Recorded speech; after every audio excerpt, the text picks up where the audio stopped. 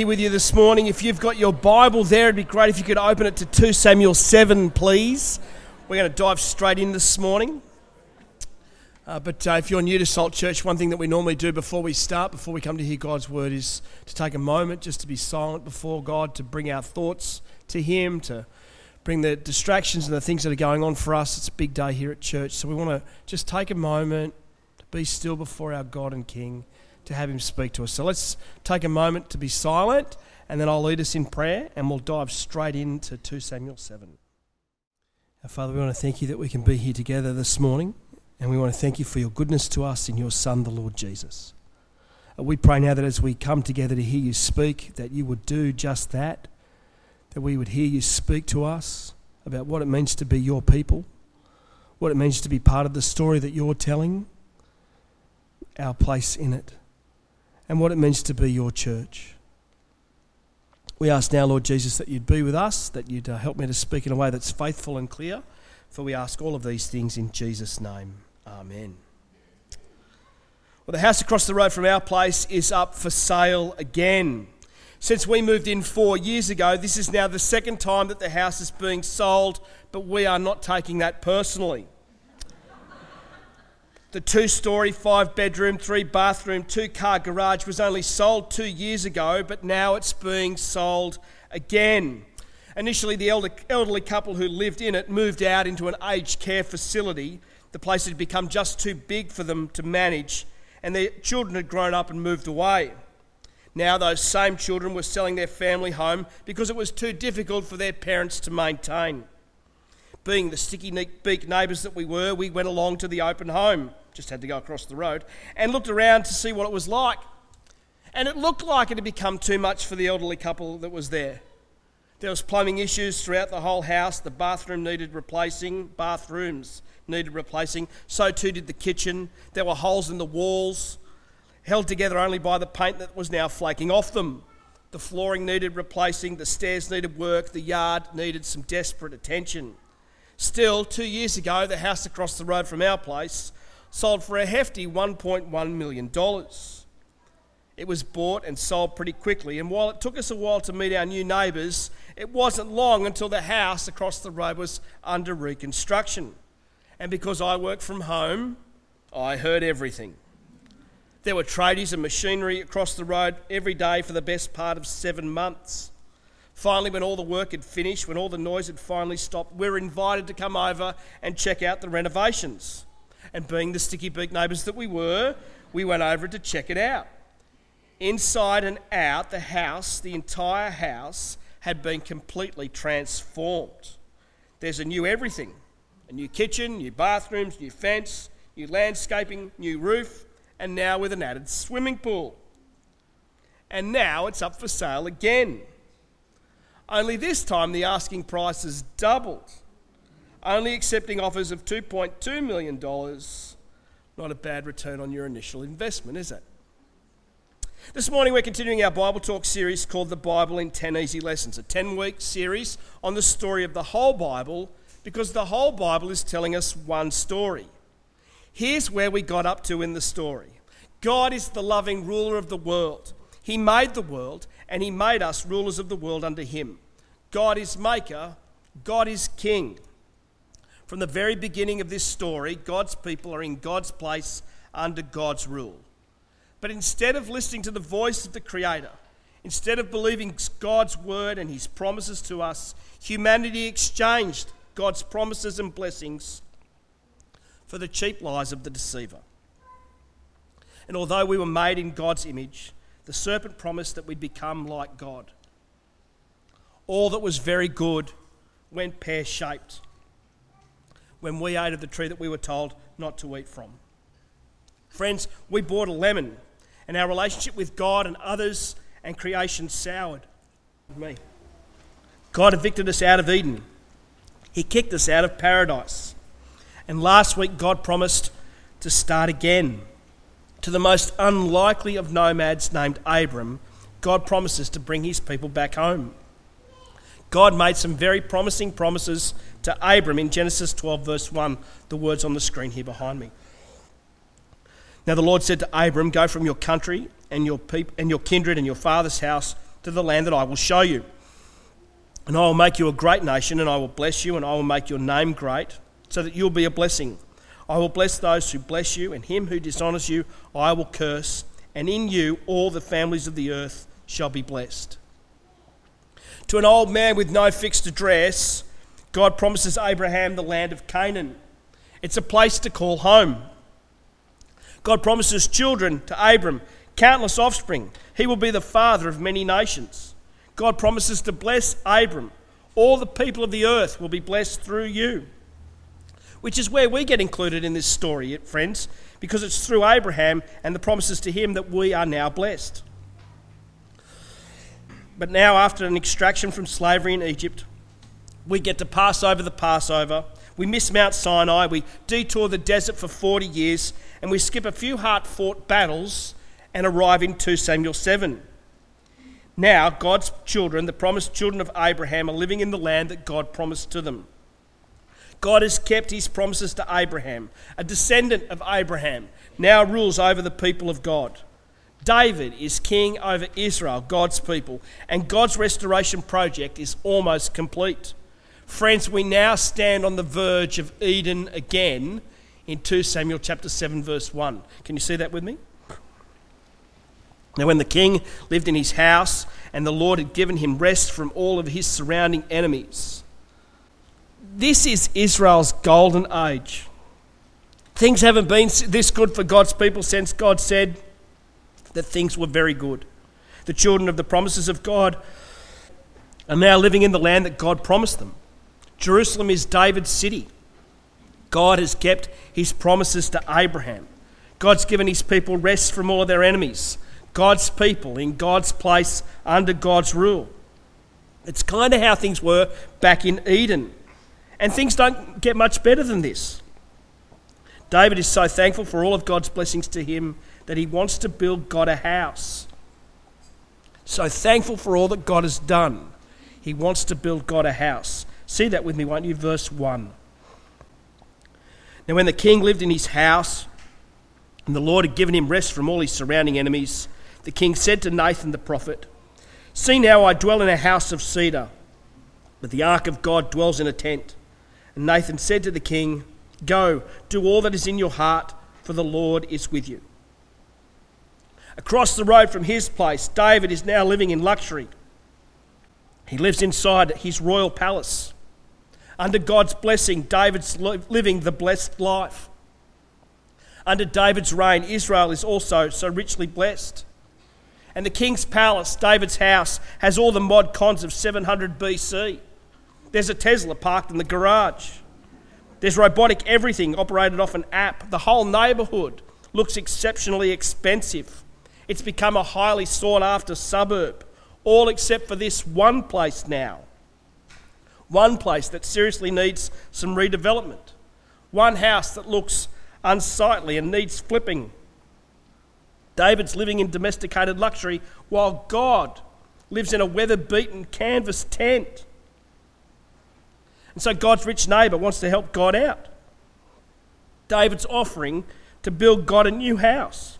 Though the council initially liked the idea, Nathan, David's development application is ultimately rejected because God's got some building plans of his own. The original developer has blueprints. God's not going to build David's not going to build God a house. God is going to build a house for David. You see, friends, there's a play on the word here in the Hebrew word for house, bayit. That's the Hebrew word for house, bayit. As in, if you see a house, you should buy it. That's how I passed Hebrew. David wants to build God a house. But God wants to build David a dynasty. But before we take a sticky beak at God's construction plans for his dwelling place, God wants David to know that he does not need a house to live in. People don't build houses for God. Look there, verse 5.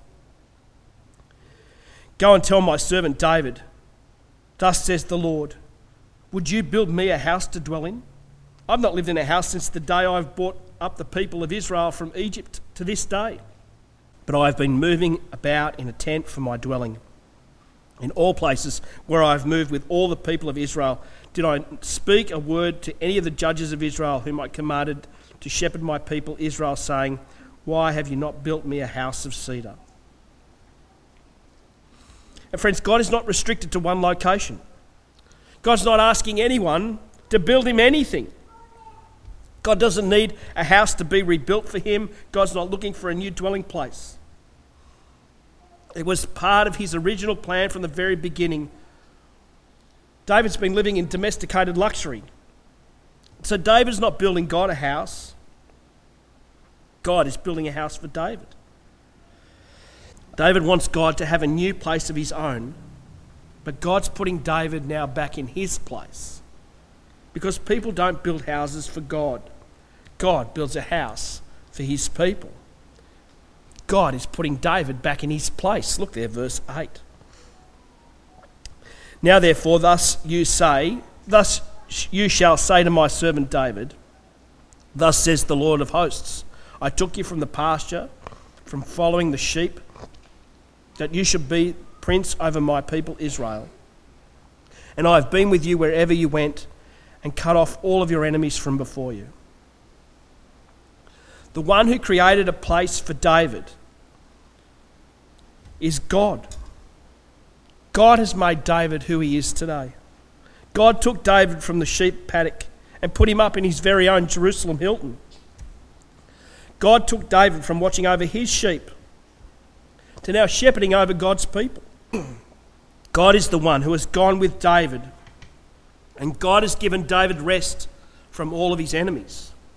God has blessed David, and God's made David's name great.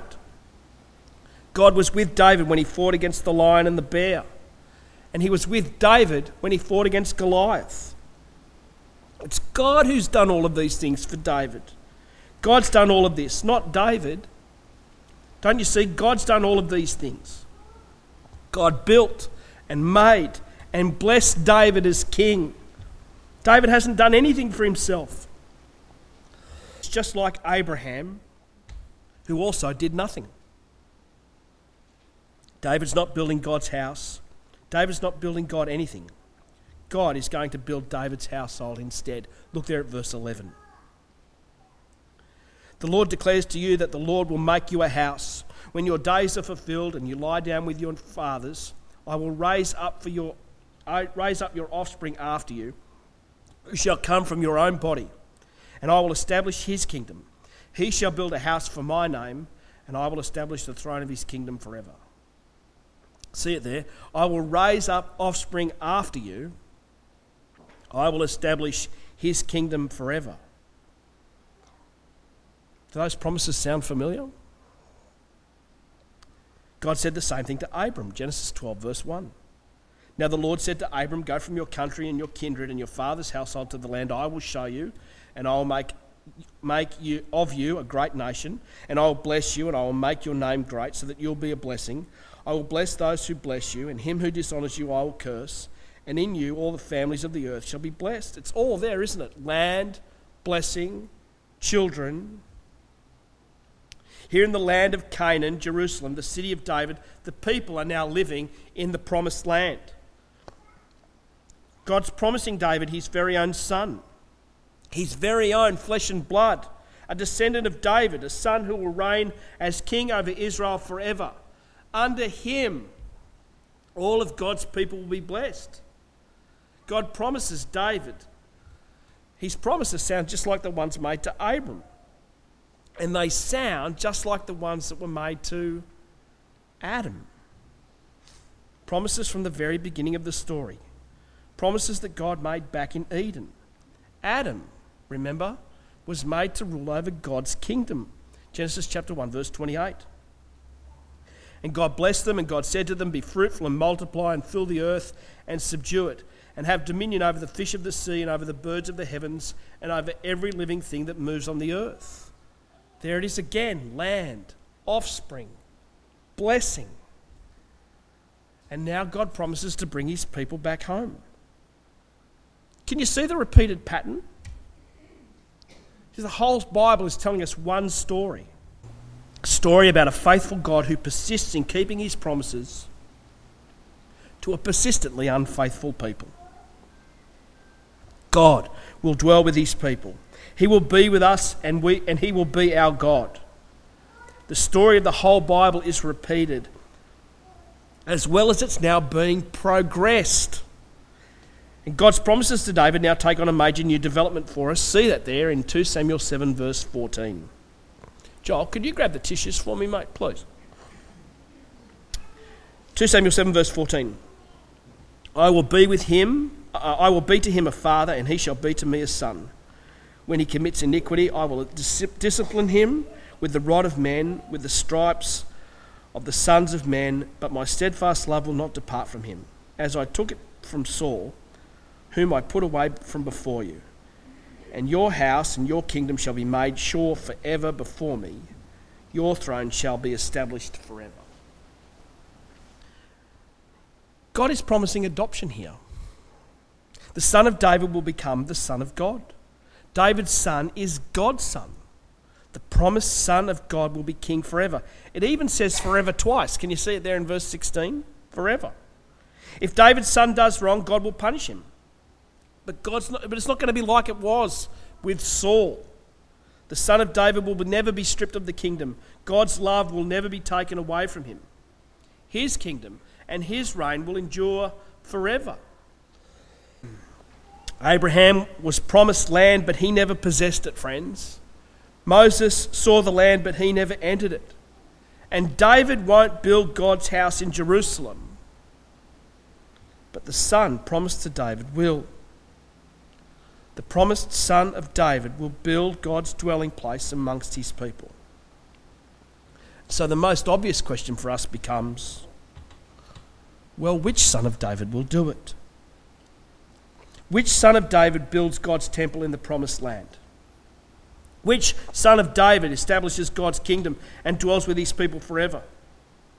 Which son of David will be king forever over the people of God? Which son of David will be the promised son of God? Well, all early indications are pointing squarely at Solomon. Solomon is the son of David. Solomon builds the temple in Jerusalem. Solomon seems to fulfill not only God's promises to David, but also the ones to Abraham and Adam. Solomon's temple is God's dwelling place. God dwells, as he promised, with his people in the land. And if you think we were close to Eden with David, Solomon moves us even closer to home again. But then, like it did with Adam in Eden, things with Solomon go terribly wrong. Like Adam and Eve in the garden, Solomon saw, took and ate of the idols that were on offer to him. His heart turned away from the Lord God. Solomon is not the promised son of David that we're looking for. Solomon won't be king forever. And honestly, friends, given Solomon's behaviour, you don't want him to be either. So now the kingdom gets divided up, but it's never taken away from the son of David. King after king after king from the line of David rebel and ignore the word of God. The pattern of Eden, friends, is on rinse and repeat. All these sons of David do evil in the eyes of the Lord. All that appeared to be so promising is now broken all over again. God's people are exchanging God's promises to be the determiners of their own good and evil again. We're in the promised land of Canaan. God's people are now in exile in Babylon. Even God abandons his people this time. The temple built to Solomon is destroyed by the Babylonians. Israel are slaves again, not in Egypt, but this time in Babylon. The people are in a land of their own, in a land not their own, under a king not their own. It is the reverse of all that God promised in creation. God's people in God's place under God's rule has been reversed. They are cut off from God, cut off from the tree of life. We're now a long way from God's promises thanks to Solomon. God's dwelling with his people. The Jerusalem temple is rebuilt by Nehemiah, but then it's renovated by King Herod. And it was here in this reconstructed, rebuilt, repurposed temple that Jesus now speaks to the people of God. Hear what Jesus asked them in Mark chapter 12, verse 35. The words are here behind me. And as Jesus taught in the temple, he said, "How can the scribes say that the Christ is the son of David? David himself in the Holy Spirit declared, 'The Lord said to my Lord, sit at my right hand until I put your enemies under your feet.' David himself calls him Lord. So how is he his son?" asked Jesus. Friends, the New Testament makes it abundantly clear that Jesus is the promised son of David. And it's not too hard to find a verse in the New Testament that says Jesus is David's son.